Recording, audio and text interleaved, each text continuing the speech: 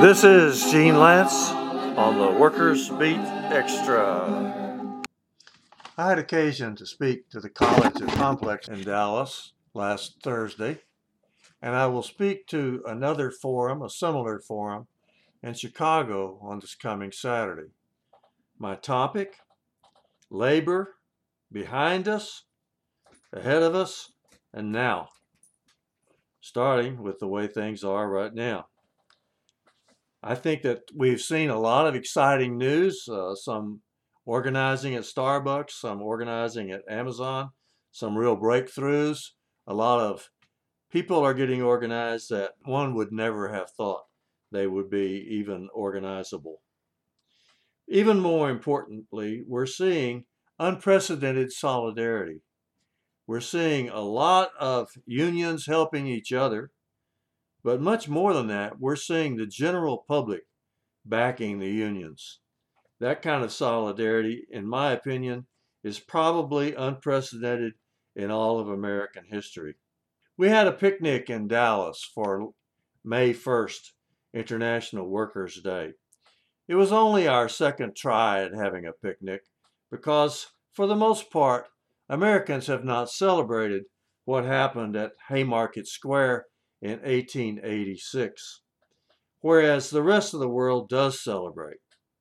And I understand that all over the world there were marches, protests, strikes, and other activities of importance. Ours was pretty good.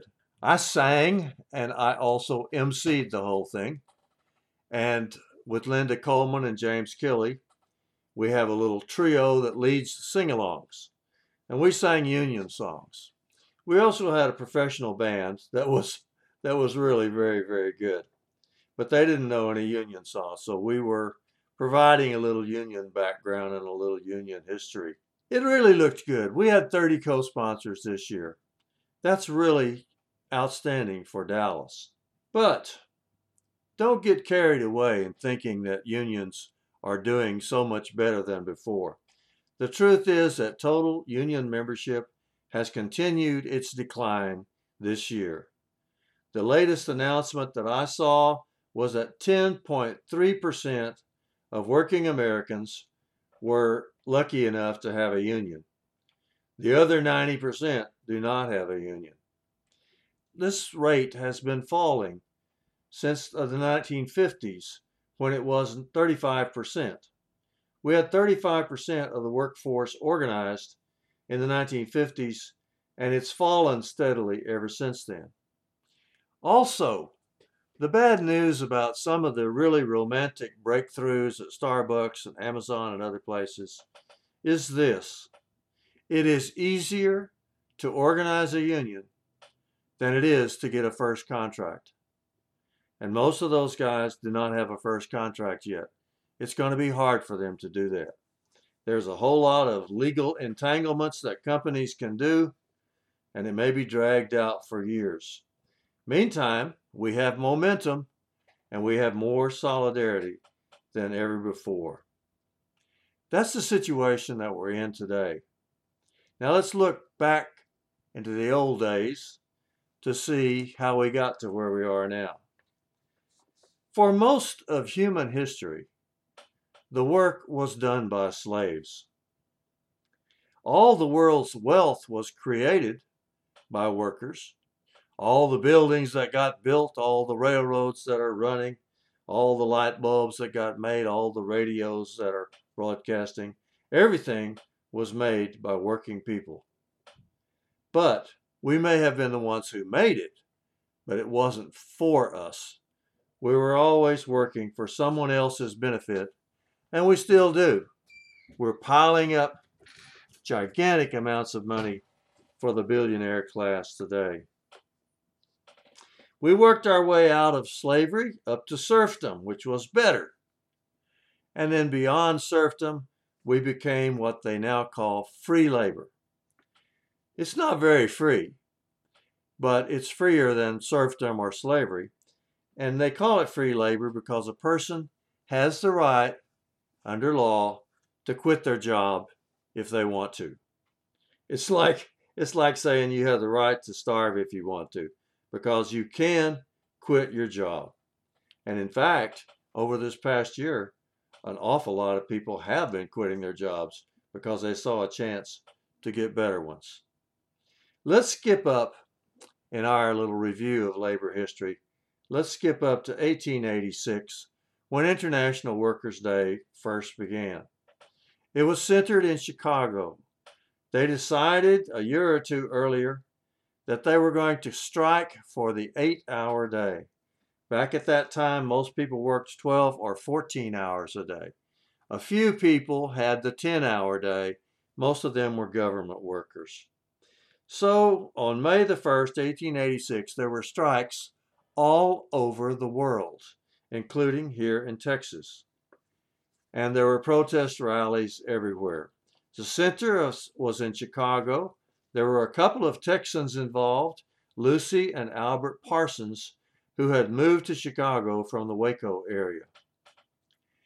On May the 2nd, the second day of the strike, the police shot down some strikers at the McCormick Works in Chicago. So a protest was held for May the 4th in the place where they sold hay. They called it Haymarket Square. They had a wagon. The speakers climbed up on the wagon and spoke from there.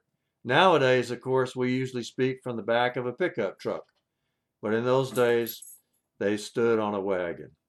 The meeting went very well. The mayor was there. The police didn't do anything bad. But the meeting went on. When it started to get close to dark, the mayor left. As it got dark, the meeting was still going on, and the police decided to attack.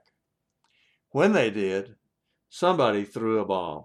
The employers in Chicago reacted by arresting all the leaders of the 8-hour day movement, and they put them on trial for murder. They made no attempt at all to charge them with having thrown a bomb or with having had anything to do with the bomb. Of the 8 leaders that were arrested, only 2 of them were even in the Haymarket Square when the bomb went off. While they were in jail, one of the union leaders had his head blown off. Police said that he had committed suicide. After a flagrantly unjust trial, 3 of the leaders went to prison, and the last 4 were hanged November the 4th, 1887. At a subsequent worldwide meeting, May 1st was declared International Workers' Day in honor of the Haymarket Martyrs. Since that time, workers all over the world have commemorated May the 1st and continue to fight for shorter hours and other workers' rights. They didn't usually demonstrate in America because the repression was so bad that people didn't even want to mention unions. And the American labor movement went into a very narrow channel where it stayed basically until 1935. We never did get the 8-hour day, by the way. The closest that we ever got to it was the Fair Labor Standards Act of 1938, which mandated overtime pay, time and a half overtime, for most workers if they worked more than 40 hours in a week. We didn't even get it for all workers because of the Southern Democrats who wanted to make sure that the agricultural workers and the people that were doing their domestic work and food service did not get overtime pay. So they didn't get it, but most workers in America did start getting overtime pay if they worked more than 40 hours in a week. And that is the only legal protection we have from the bosses just being able to work us from can't see to can't see 12 or 14 hours the way they used to. I want to point out, though, that we did not fail in getting the 8-hour day. We didn't do anything wrong. Or if we did do something wrong, it wasn't decisive. We were beaten. We were defeated. Not by something we did, but by those who oppose us. And the ones who oppose us are the people that we've been working for all this time. The one who have been benefiting from our labor throughout history. After the Haymarket incident Anti-union repression drove the unions into a narrow channel, and most unionists from 1886 up to 1935 were only white, English-speaking, skilled, highly skilled workers who made the highest level of pay.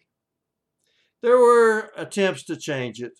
The industrial workers of the world, for example, a very romantic period in American labor history, they tried to organize everybody, but government repression defeated them too. After 1935, the Congress of Industrial Organizations started trying to organize everybody.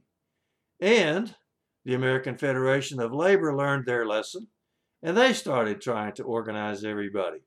So from 1936 to 1946 was a great time for organizing. Many progressives were in the labor movement, especially because of the Soviet Union. The Soviet Union was extremely popular because they didn't have a depression and the rest of the world did. So a lot of working people were looking to the Soviet Union and they were trying to change America, especially by working in the unions. And I also want to say one more thing about the period 1936 to 1946. That is the only period that really stands out as the time when inequality was abated. Inequality did not get worse from 1936 to 1946.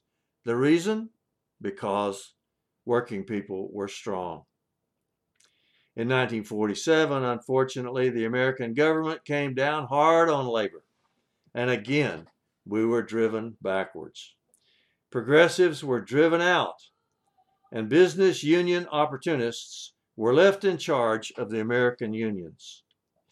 Business unionism means basically that the unions believe that they are a business and that they are just like the bosses and that they can work with the bosses and all of us can just be friends. They no longer have an adversarial approach to dealing with the bosses. And that's the way it was in America pretty much until 1995. There were, of course, some efforts in the other direction. Jobs with Justice was created in 1987 by 5 of the most progressive unions, and they tried to build solidarity and they tried to build up the adversarial relationship to the bosses, tried to get some fighting spirit back into the union movement, and tried to get an alliance with all progressive forces from churches, civil rights, and other types of organizations. But in 1995, the AFL-CIO leadership changed in a progressive direction. They removed their anti-communist ban in 1997 and stopped trying to throw communists out of the labor movement. In 1999, they did that same thing with immigrants. Instead of saying, as they had for 100 years, that all immigrants should be deported, they started saying, we can't deport everybody. We're going to have to try to organize them.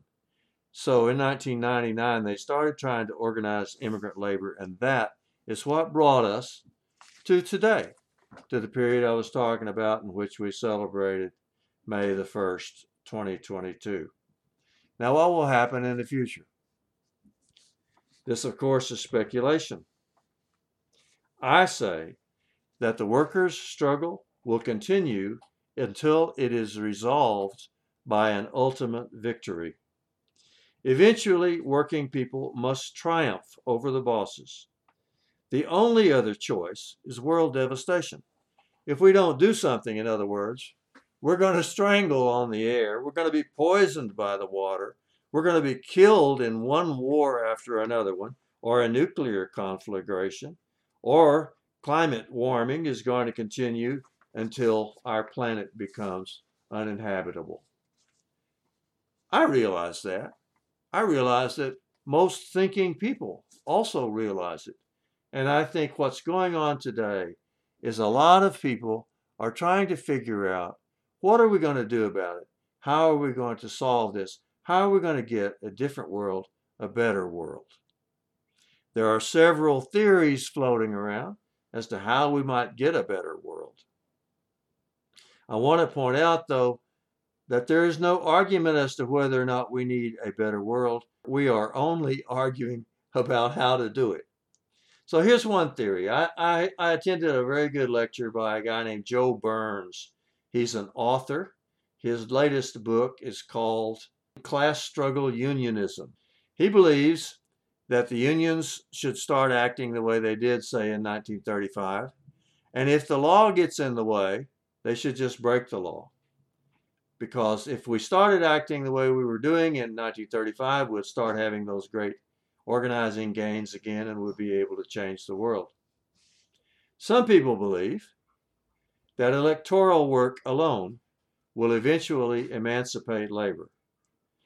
It's never been done, but it remains a possibility, and some people think that's the main thing that can happen. A few people think that armed struggle is going to bring about a better world, and that working people can actually pick up whatever little .22 rifles they have and stand up to the tanks and the nuclear bombs that the government has. But I don't think any of those is likely to work, although I think they're just fine if they would. I think that labor's main strength is in concerted action. And I think most people are going to come to that same realization. Usually when we think of concerted action, we think of a strike. But it could be something else. It could be a slowdown. It could be a boycott. It could be a one-day strike or a one-day event of some kind. If we were able to work together, we could get whatever we want. We're a long way from being completely together, but in my opinion, there is a convergence underway, and that will eventually result in victory for working people. It would require strong organizations based on working families. So that's why I do what I do. I build unions, progressive organizations, civil rights organizations, anything based on working families, because I believe that is the future. That is the way we're going to get victory, ultimate victory, and a better world. I think more people are realizing that all the time, and that's why I'm very, very hopeful about the future. Solidarity forever. This is Gene Lantz on the Workers Beat Extra.